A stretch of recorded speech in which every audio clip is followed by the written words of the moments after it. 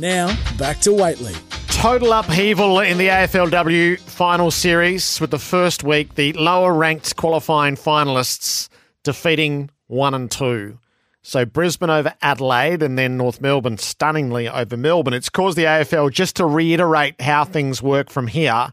So the new seedings are North Melbourne 1 and Brisbane Lions 2, and that's relevant for who hosts the grand final. Adelaide is 3 and Melbourne is 4.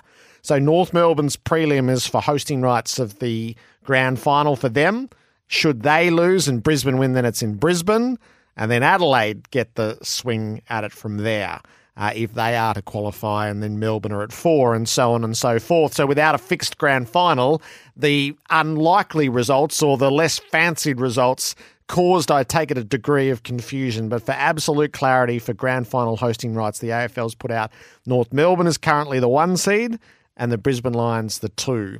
So it's North's grand final to host if they can win their prelim. Our AFLW segment for MEGT, helping women kick their career goals in the trade industry. This is the moment that had been years in the making for the Kangaroos, and what to make of the reigning premier Melbourne and their suddenly complete inability to score.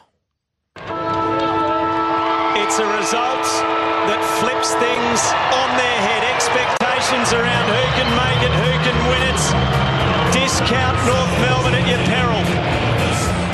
Yeah, it's really disappointing, the scoreline today. I mean, I think there was about 5,500 people here, so it was a good chance to showcase where we're at as a team. And, that will sting. That will sting for a little while, and we'll certainly use that as fuel to get ourselves back on track, get ourselves in form, and, be ready to go in a week's time. Mick Stanier, the Demons coach there. Our guide is Sarah Olle from AFL.com.au. Hello to you, Sarah. Jared, good morning. What a wild weekend of results. And as you alluded to off the top, a clarification from the AFL as to who is now in the box seat to host a grand final. It's something the AFL's never had to do because we've never seen 3 and 4 beat 2 and 1. And on top of that, you have the Swans in 8th coming up against the Suns and rolling them in 5th. So it was an incredible weekend of results and a real statement win from the Kangaroos in more ways than one, because we've been speaking ad nauseum all season about their inability to beat one of the big three. Well, not only did they beat one of the big three, they did so in devastating style. So a huge performance from the Roos. Years in the making. So it felt, you'll recall these things more sharply than I do, but it felt like in the year where the finals got cancelled during COVID that they were in the box seat, and that's I think it was them and Fremantle who got sawn off at the knees. And since then, they've always been up there, but never quite able to compete with who have been the big three. So they have beaten the D's once before, but I think that win, the space between the two, Jared, was something like 1,700 days. So your memory serves you absolutely correct. And after the game, Darren Crocker said, it's not about getting the mental monkey off the back. I think it is so, because this is a statement win. And you talk about the Ds and their inability to score. I believe that's real, because they've been the scoring juggernaut all year until the last 2 weeks. In fact, since halftime against Brisbane last week, Jared, they have scored 1 goal. 1 goal in 6 quarters. So something is surely up when it comes to Melbourne. All right. Well, so what are the theories? Because I did see a conspiracy theory yesterday come through on the text that COVID has run through Melbourne. Yes. What are the prevailing theories at the moment as to how a team that has had no trouble scoring for a long time has suddenly dried up when it really matters? So I have spoken to Melbourne this morning, and they want to play down that theory, but there has been illness in the camp over the last 2 weeks. That might go some way in explaining part of their inability to score, but I think you've also got to give credit to the two teams they've come up against. The Lions and the Roos had ballistic pressure from go to woe, and that's something that not many sides can do. Having said that, Melbourne had no trouble scoring from round 1 to round 8, really, or round 9, I should say. So I just wonder if perhaps teams and the better teams are figuring them out. And perhaps the D's did peak too early, because halfway through the season, it looks like they were a surety to play in the grand final. It's going to be the long way round should they get there again. But one goal from the last 6 quarters, that is not the profile of a premiership side. No, it does not make any sense right now.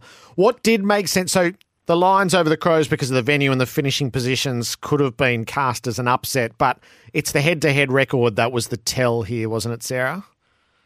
The Lions now have an 8-3 winning ledger over the Crows. And that just doesn't sound right to many people, because you think about these two teams, they played off in the inaugural grand final. They've actually played off in 2 grand finals and they've won 1 each.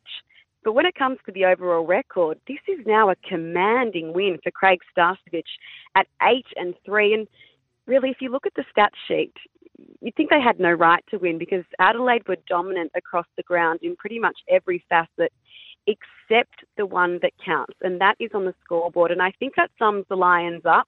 They play the big moments really well, and to do it at Norwood Oval, which is an absolute fortress for the Crows, is just another massive tick for this Lions side, who each year gets pillaged when it comes to expansion and clubs taking some of their best players, but they just find a new player, a new breed of player, and a new way to win. And now they are through to a home preliminary final and win away from another grand final. So big props to them. Having said that, though, we have to remember the Crows, they've lost to just one team this year, and that is the Lions.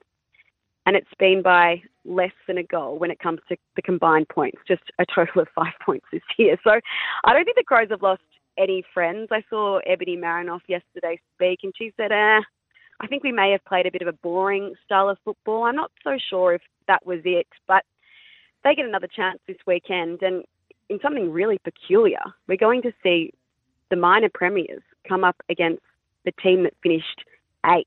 So this is going to be, on paper, a pretty easy matchup for the Crows, who will face the Swans. We actually haven't seen this matchup yet, so a really big test for Scott Gowan's side. So Sydney, they were great scenes after they'd won, and 8th beats 5th, and we know the backstory. Didn't win a game in their inaugural season, and here they are. So I had 2 thoughts yesterday. The first was Scott Gowan's coaching. It never made any sense why he got tipped out of North Melbourne in the COVID era, and he, with the fresh platform, is just showing what a good coach he is. And I just want to be clear about this, not necessarily a measure of the best player, but it feels to me like Chloe Molloy is the biggest star in the game now. Well, if you ask Scott Gowans, she is the most talented player in the AFLW, and that is something that he has thought since, I guess, Chloe first took his breath away on the field. Because you're right, if you look at the stats for Chloe, they don't really tell the tale. She is a moments player, a clutch player. And once again, her 3-goal performance really was one of the difference makers in this match against the Suns. She really senses a moment and seizes the moment. And I love that vision of her after kicking a goal. She said that as she was lining up, she heard someone from the crowd go, 2, 4, 6, 8, you can't kick straight. And she puts it straight through the middle, Jared, and she just goes back to the crowd and she just gestures 2, 4, 6, 8 and just gives it to them. So she's not afraid to let her footy and a few other things do the talking. But you're right. When it comes to someone who rises to the occasion, I feel like we're always talking about Chloe Molloy. She is an absolute star. And one of the reasons the Swans have gone from being winless in their inaugural season to not just playing finals, but winning a final in year 2. It's incredible. And Geelong's win over Essendon was set up early. Just total domination, really, in the first half. How did you see the Cats? I love this from the Cats, because this time last year against the Roos, they kicked 1 goal 8. They just could not get their kicking boots on, and from the word go, they were on. You sensed it actually from the first passage of play. Georgie Prespakis with the clearance. She finds a teammate who finds Ash Maloney, and in 20 seconds, I think it was, they're on the board. So they came out with a real intensity. The crowd was incredible. 6,500 were really getting up and getting behind them. And in the end, it was only an 18-point margin, but that really flatters Essendon because the damage was done by three-quarter time. And in fact, Dan Lowther had a few players, including Prespakis, resting on the bench pretty early in that fourth term. So this was a really great win for the Cats. They're going to probably find it a little bit tough next week, but I loved what I saw from players like Ash Maloney, who in her first season of AFLW was best on ground. She's from Tipperary, was only signed in March, so this is her first season of AFLW and just another one of these Irish imports that continues to star. The only downside for the Cats, Jared, is that Chloe Shear, she's got an injured collarbone. Now, fears have been allayed because they thought that it was broken. It's just a hairline fracture. So she won't feature this weekend, but should the Cats progress further into the finals, she is a sneaky chance to come back in. And props to Essendon. This was their first finals hit out in their second season of AFLW. Just not good enough, but I think a big tick for them moving forward as well. And the Meg McDonald backstory, so she'd had a family tragedy in the lead up to the game? Yeah, her father passed away quite suddenly and she didn't really want to speak too much about it, but I just thought what a great effort in a really trying week to captain her side into that final and into another one. And she played on Bonnie Toogood and they had a great battle throughout the day. So condolences to the McDonald family. Okay, so the semi-finals, so Melbourne and Geelong, what risk the indignity of the women joining the men as straight sets, exits from final series? It's a big risk. I just can't see it, though. I mean, they met in round 5, these two sides, and the D's beat them by 49 points. But we're also talking about a different-looking D side back then when they were having no trouble scoring. But I always get too sucked into these winners from the first week of finals and the losers. I expect the D's to bounce back. And with the other matchup, the Crows and the Swans,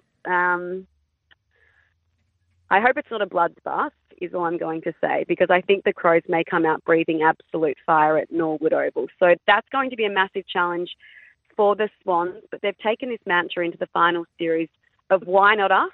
And they're going to play with nothing to lose and absolute freedom. So hopefully 2 close finals, but I'd expect the Crows and the D's, Jared, to bounce back. Yeah, the chasm that exists between the top 4 and the rest, I guess that will get tested. And if they were lopsided games, you wouldn't be surprised, as that's sort of inherent in the competition at the moment. So the AFL's had to adjust its seedings. Sarah, it's only fair that I give you the chance to adjust yours as well. What do you want to do? Oh, I am turning my seedings on their head, Jared. In number 4, I've got Melbourne. I can't have them anywhere else but in that 4th spot. In 3rd, but I'd say the gap between 4 and 3rd is huge, I've got the Crows. Up into the Roos and the Lions for me in number 1, because the Lions have found a way to beat all the best sides this year. They got it done again. They'll have the week off to rest and then a home preliminary final. So they're my number 1 seed. Just a question without notice. If North Melbourne did win hosting rights of the grand final, where might it be played, do you think? It'll be played at Icon Park. Yeah, okay. It's a bit of a fantasy that Melbourne could end up hosting. So either Springfield for Brisbane, Icon Park for North, or they'd go to Adelaide Oval with the Crows, wouldn't they? Or they might have access. Cricket. Norwood Oval. Yeah, no cricket access. Yeah. Yep. And the Coaches Association are seeing things the way you're seeing things in their Player of the Year. That was heartening for what's to come. It was very heartening, wasn't it? But that hasn't been the issue with Jasmine Garner. The coaches have loved her for quite a while now. The true test will be on Best and Fairest night, Jared, to see if she has been noticed. We've been asking for that attention for Jazzy. Garner the attention for Jazzy. Let's hope on Best and Fairest night she gets some early votes, because that will be the tell-all. And the last one, Sarah, what did we think of the crowds at the first weekend of finals? Did they match the drama? Well, I was at GMHBA Stadium and there were 6,500 there, and they were making so much noise, Jared.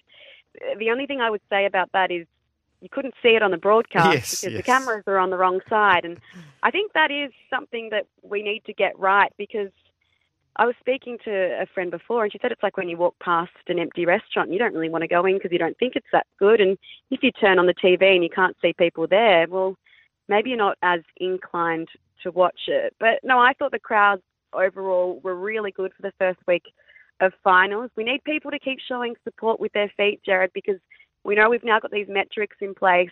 If we want to get the season longer, we need more people watching and more bums on seats. So I'd encourage everyone to get to Norwood Oval and Icon Park this weekend. The drama of it all was well worthy of good crowds. Sarah, thank you. Enjoy the semi-finals. We'll talk again next week. Thanks, Jared. Bye. Sarah Olle, AFL.com.au. Our AFLW chats are for MEGT. Women in Trades. Advance your workforce with female tradie power. Visit MEGT.com.au. I'll share some of your messages shortly. The 40 Winks temper text 0433 98 11 16.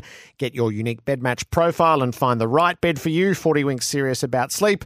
And in our game of Where in the World is Blanksy, it turns out he's in Melbourne. So Brad Blanks is going to come and join me in the studio as we play at the intersection of sport and pop culture. Melbourne's weather, possible light shower, a top of 17 for City Power, supplying power to homes in the CBD and inner suburbs.